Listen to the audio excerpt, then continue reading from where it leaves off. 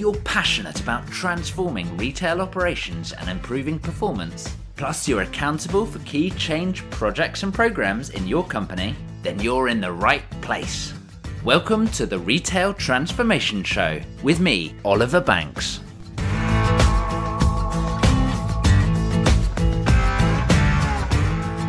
Well, hello there. I'm Oliver Banks and this is the Retail Transformation Show. Thank you very much for tuning in. This one is episode 61. And as the year begins to draw to a close, let's take a whistle-stop tour back through the past 12 months, looking at some of the big stories that have been going on in retail transformation and highlighting some lessons that we can take from it. Now, you know just as well as I do that the retail industry continues to experience some pretty extreme levels of change and evolution. Unfortunately, this year we've continued to see many retail companies hit the wall, fall into administration, go into bankruptcy, and shut up shop, which is very sad. Each one really hurts me because there is a better way. I strongly believe that. But I am keen to keep this one a little bit of an optimistic episode rather than a doom and gloom episode. So I do think it's really important to look back so that we can take lessons and really learn for the future. Maybe it's going to present you with some ideas and opportunities to take forward in the future. But perhaps alternatively, you're going to see some pitfalls or get more visibility of some of the risks that are coming at you so that you can avoid failure. Either way, I hope to leave you better equipped to take on that future. So like last year, back in episode 10, we're going to be reviewing some of the big stories from the world of retail, month by month. And we'll look at taking a particular lesson from each month. Now, there is going to be a bit of a UK theme, although some of the stories are more international.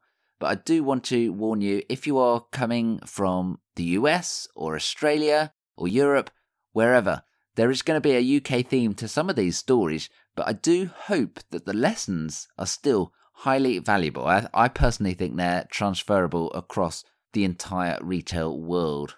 And I am going to be keen to ask you as well, what has been your standout story from the year, from 2019? Do comment on perhaps one of my social media posts about this episode 61, or tag me and share what your standout story has been from the past 12 months. You can find me on LinkedIn. I'm over there, Oliver Banks, and I'd love to be connected with you. Just do reach out and personalise that invite. Say that you're a listener to the show. It would be great to hear from you. Or you can find me on Instagram, and I am there, oliverbanks.uk, or on Twitter, Ollie_Banks, OLLIE_Banks. So do reach out. Or hey, why not send an email? You can find that at oliver.banks@obandco.uk. And just before we get going, show notes for this episode can be found over at obandco.uk/61. Right, let's get straight on into it. January 2019. This month saw the start of one of the most peculiar stories that I've ever seen in retail or in business. It was the saga between Mike Ashley and Debenhams. What we saw was Mike Ashley whipping Debenhams shareholders up into a bit of a frenzy. Mike Ashley's Sports Direct were of course, a major shareholder in Debenhams. I think they were around 30%. But what ended up happening is it resulted from that shareholder noise in Chairman Ian Cheshire stepping down from that role and even ousting the CEO, Sergio Boucher, from the board. So you had the CEO was not a member of the Debenhams board. And it continued to get more peculiar through the year. We eventually had Mike Ashley challenging Sergio Boucher to a lie detector test. And then later on in the year, we even had rumours of Sports Direct wanting to sue Debenhams for various reasons for keeping things away and essentially letting it play out as it did. And of course, all along, the media were very keen to continue to document this. It's a very interesting story. People really lapped it up. Newspapers, TV, social media was all over what was going on and the crazy developments going on. So what's the lesson that we can take from January? Well, it's a refresher. The media love a good story, so it is absolutely important that you do transform effectively so that you stay in control and you don't end up on the front pages for the wrong reasons. Moving on and into February, and February focuses on Ocado for a couple of different reasons.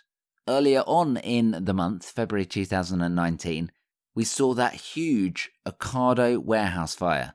It burned for 4 days, and this is in one of their automated warehouses, which was set up for robots, which made it very difficult for the firefighters to get in there and really tackle the blaze. It was an issue with the sprinkler system, and it basically obliterated the entire warehouse. So that was some really pretty bad news for Ocado early on in February. But then it flipped around later on in the month, with one of the big stories of the whole year, in my opinion. The Ocado deal with M&S, with Marks & Spencer's. It was announced in February, it completed in August, and it was big for a couple of reasons. Number one, Ocado were moving away from their historic deal with Waitrose that has really set them up into the position that they're in today, and instead moved in with Marks & Spencer's, who were essentially acquiring 50% of Ocado. But also, from M&S's point of view, they'd never really gone in with the whole online food delivery. So this was a step up to take Ocado's solutions and be able to implant them in. It gave them an instant capability in that marketplace, albeit with an expensive price tag of around £750 million. So what's the lesson for February? Well, a reminder of the importance of having good e-commerce capability in today's retail marketplace, really, and the power of partnering or acquiring to really fill in the gaps in your operating model or your organizational capability. But at the very same time, a stark reminder of the fragile nature of an e-commerce business, where you do have a few warehouses rather than many shops. If one of those does unfortunately suffer something like a fire or another bad situation, it really can hamper your operational capability. So you must think how you could get around that particular issue.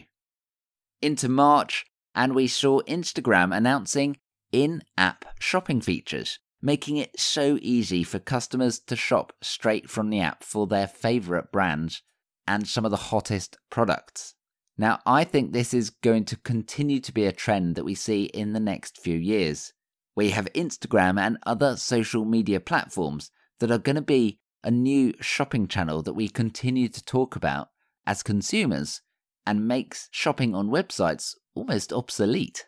Perhaps, who knows? But the lesson for March, absolutely, is that shopping is changing. We want to make things simpler and easier for consumers, for customers. And you must focus on doing that. You must focus on being where they are right now. Moving on into April, and there were so many different developments coming out in April. We had the continuation of the Debenhams storyline, where they went into a planned administration, and I personally thought that whole planned administration direction worked really well. It was not the chaotic bum fight. It seemingly worked well because, well, there's planning in the background. And I hope it was a lot smoother for the colleagues in terms of security around their future direction as well. Next, we had the Sainsbury's-Asda CMA decision. And the CMA is the Competitions and Market Authority here in the UK. So they'd announced their intention to merge Sainsbury's and Asda, two big supermarkets here in the UK. And the CMA basically said no, frankly. It was going to result in too little competition for consumers.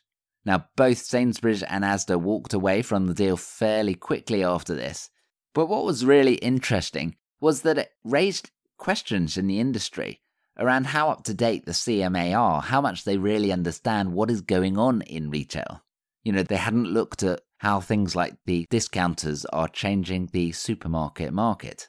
It would come out that this deal has been basically blocked for the next 10 years, which is basically a total write-off of the idea. Also in April, we had Walmart announcing some robotics trials in 5,000 of their stores. So going big on that. We had Lush wanting to step out of doing corporate social media, but still very much allowing their stores to engage and create content for their customers on social media. But from a corporate perspective, they were withdrawing.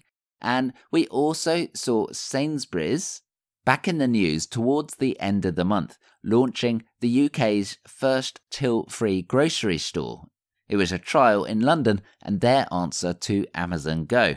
Ultimately, it would last until September before they started to reinstate tills in that store. But our lesson for April is the importance of trials and being bold to move forward. Whether it's looking at acquisitions, whether it's looking at robotics, looking at coming out of social media or some other big move, you do have to speculate to accumulate, right? There is going to be risk in whatever direction you take. But I also can promise you, staying in the exact same position you are in now and not taking any risk, that's not going to work. So April was a busy month in terms of retail news in 2019. So without further ado, let's continue our whistle-stop tour through the year and go into May. Now, I was particularly interested in one of the big collaborations this month between Amazon and Next, and in particular on building a combined click and collect offering. Both Amazon and Next have been doing well in the retail market recently, so it's great to see that collaboration coming together. And the other story that caught my eye this month was some research by OC&C and the World Retail Congress, which showed that only 3% of retailers think their business model is fit for 5 years' time. And in fact, 76% felt that their business needed some fundamental changes to their overall proposition. That's a pretty big number. There's a lot of transformation still to come. So the lesson for May is on that same theme. The world is changing, and it's going to continue to change. So you must absolutely consider how you will transform your business. What are the options? How are you going to take action? And how are you going to do something new? Perhaps like Amazon and Next, and looking at a partnership. Who knows? Then, as we move into June, we saw another one of the soap operas, the dramas of the retail world playing out. This was the Arcadia CVA, which seemed to play for a number of weeks on the will it work, won't it work, will it happen, will it not, who knows. A CVA is a company voluntary arrangement where basically businesses with financial difficulties can renegotiate terms with their suppliers. Most commonly, we see retailers looking to get reduced rents or even rent-free periods from their landlords. So that's a CVA, if you're not familiar with the term, which is a UK-centric term. We saw the results from a landlord vote be delayed, but eventually it did go through. There were a number of different CVAs for the number of different landlords. And of course, the media once again were loving all of the different permutations of what could happen or what's going on. But our lesson for June is that CVAs are still going on for struggling companies.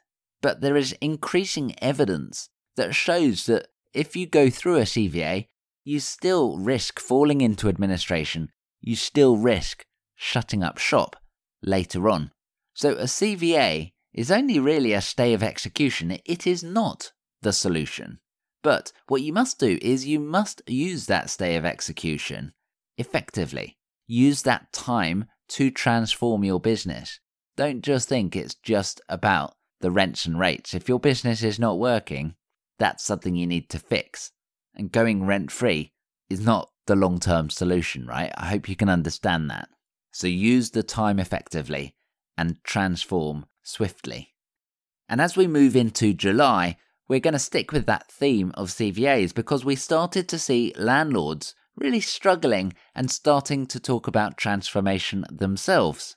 So in the wake of CVAs that we particularly saw last year in 2018, and of course this year in 2019, as well as the plethora of administrations and closing retail companies, we saw many landlords, first Hammersons, then Intu, then Westfield, start to announce that their profits were going to take a hit too. So what they were doing is they're transforming, they're looking at simplifying their cost structures, they're looking at diversifying away from retail into other industries, whether it's co-working spaces or leisure brands, to come and fill in what were retail units, of course. So the lesson for July is that the retail market contains more than just the retailers. We, the whole industry, the whole retail industry, must be more willing to work together to really reverse and overcome the adverse conditions that we do find ourselves in at the moment. Collaboration is going to be a key theme and success factor going forwards, in my opinion. So let's move on into August. And in August, we saw supermarket Asda continue to drive their workforce transformation. They're looking to roll out new contracts to help their workforce be more flexible and more up to date. But what we saw were lots of protests from actually quite a small sector of their current employees that didn't want to sign these new contracts. And we saw protests in August, September, October, and so on. And that leads us on to the lesson for August, which is very much that, of course, retail is about people. It's enabled by people. And successful retail is, of course, delivered by great people. But as retailers, we must continue to consider how to effectively transform our workforces to adapt to the changing retail marketplace. We cannot stay put and continue to work as we once did, 10 years ago, 20 years ago, even longer perhaps. So think, if you're not looking at your workforce transformation, do think about that very seriously. And do look at how you can do it in the best way possible. And as we move into September, we saw a couple of big names fall on hard times. M&S fell out of the FTSE 100, the top 100 companies in the UK. And that was a big deal. It's the first time it's happened in the history of the FTSE. M&S have always been there. And that's a reflection on the challenges of their business, as well as how the retail market is becoming so competitive. And the big companies are losing market share to smaller players, and Amazon as well, of course. And the second big news story in September was, of course, that travel agent Thomas Cook went into administration. They had hundreds of stores and consumers that were all around the world out on their holidays that needed to be repatriated, brought back home. And of course, the many, many employees that were sadly displaced as well. So our lesson for September is that a big, historic heritage brand is not exempt. Quite the opposite, in fact. And you've probably heard this before, right? You must ensure that your brand continues to transform into the new retail marketplace that we find ourselves in today. Don't sit on your laurels. Don't wait for things to happen. Don't assume it's going to be okay. Make sure you stay on the front foot. Make sure you continue to transform, stay up to date. And that's not just a single person or a single team's responsibility. It's the whole company. It's the culture that must transform and be willing to transform as time continues as well. Moving into October, and we had again a few big news stories coming through here. Firstly, we had Tesco's CEO Dave Lewis announcing that he was going to step down next year. Dave Lewis was, of course, brought in 5 years ago to lead Tesco through the transformation, through the turnaround that it's been going on over the past few years. And he was essentially waving the flag of mission complete, which is great to see that big British retailer has done such a great job. Of course, my previous employer as well. Next, we saw ASOS, the online clothing retailer, come against hard times. They'd issued profit warnings and poor results, stemming mainly from IT issues in their warehouse, which ultimately led to a poor set of financials.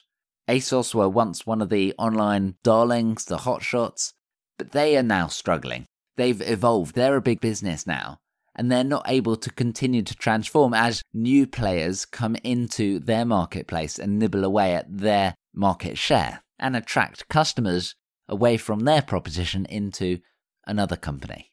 We also saw Adidas launch a new flagship in London, dubbed their LDN store. This really did a great job at bringing their brand to life, their values, their deep product knowledge, their expertise. And the store uses a lot of different technologies actually as well, but enabled in a really sensible way. This was not tech for tech's sake, as we sometimes say. Sure, there were gadgets in there, but they were integrated into the shopping experience, into the shopping trip, in a way that just felt kind of natural, really. Whether it's the magic mirrors, whether it was running machines with, analysis on how you run, or whether it was clever cameras that can help you personalize clothing. It just felt not gimmicky, but it felt natural. And that's great to see.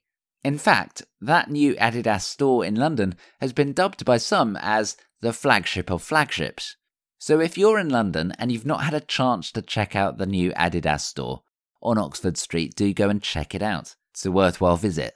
And the fourth bit of interesting news that we saw in October went kind of under the radar. No pun intended, as you'll see. Google's parent company, Alphabet, has a company under it called Wing. And they launched a drone delivery service, the first in the USA. It has all the authorization from the government. And in October, we saw that service launch and the first parcel be delivered by drone. And that leads us onto our lesson for October, which is that technology can play an important part in a new proposition. But if it's not planned or managed effectively, then it can leave you in a very risky position, which will ultimately affect your profits and affect your financial performance, as we've seen. So as we begin to come to the year end, in November, the big news story was that Nike announced they were leaving Amazon as a platform. They've been wanting to focus on their DTC, their direct-to-consumer market, and as such, part of their strategy, which they've been fairly open about, was that they wanted to reduce the number of retailers that they're working with. They want to have a more close relationship with their customers through their stores, through their online propositions as well. And they've decided, hey, Amazon is not for us. So Nike announced they were pulling out of Amazon. So the lesson from November is that if you are a retailer, why should a brand work with you? Why should they want to be stocked by you? And what would you do if you did lose one of your major brands? Do you have all of your eggs in one basket? And do you have a strong proposition for that brand to stay with you? I think this is going to be something that we talk about a lot more over the coming years as the overall theme of DTC, direct to consumer, continues to grow. So I think it's important for retailers to really start thinking very clearly about their purpose, not only to their customers, but also to their suppliers. Why should someone work with your company? And now we're here, moving into December, news relatively hot off the press. And I think the big story here has got to be, from a UK perspective, about the election and Brexit.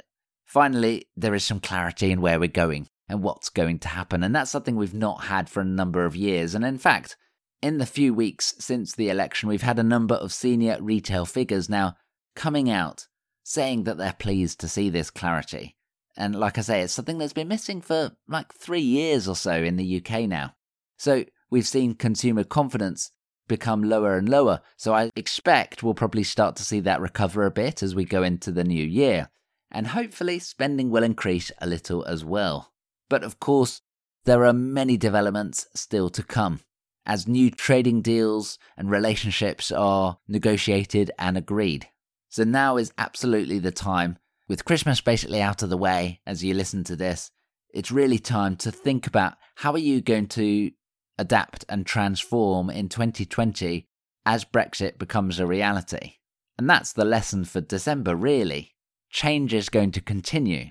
So look to 2020 as to how you can transform. I'm here to support you, and I do hope you'll continue to tune into the Retail Transformation Show. You may also like to sign up for my weekly Retail Transformation briefings, which will give you the latest transformation news and tips to help guide you. I fundamentally believe that you can transform. Whatever state your business is in right now, there is a better state that you can move into.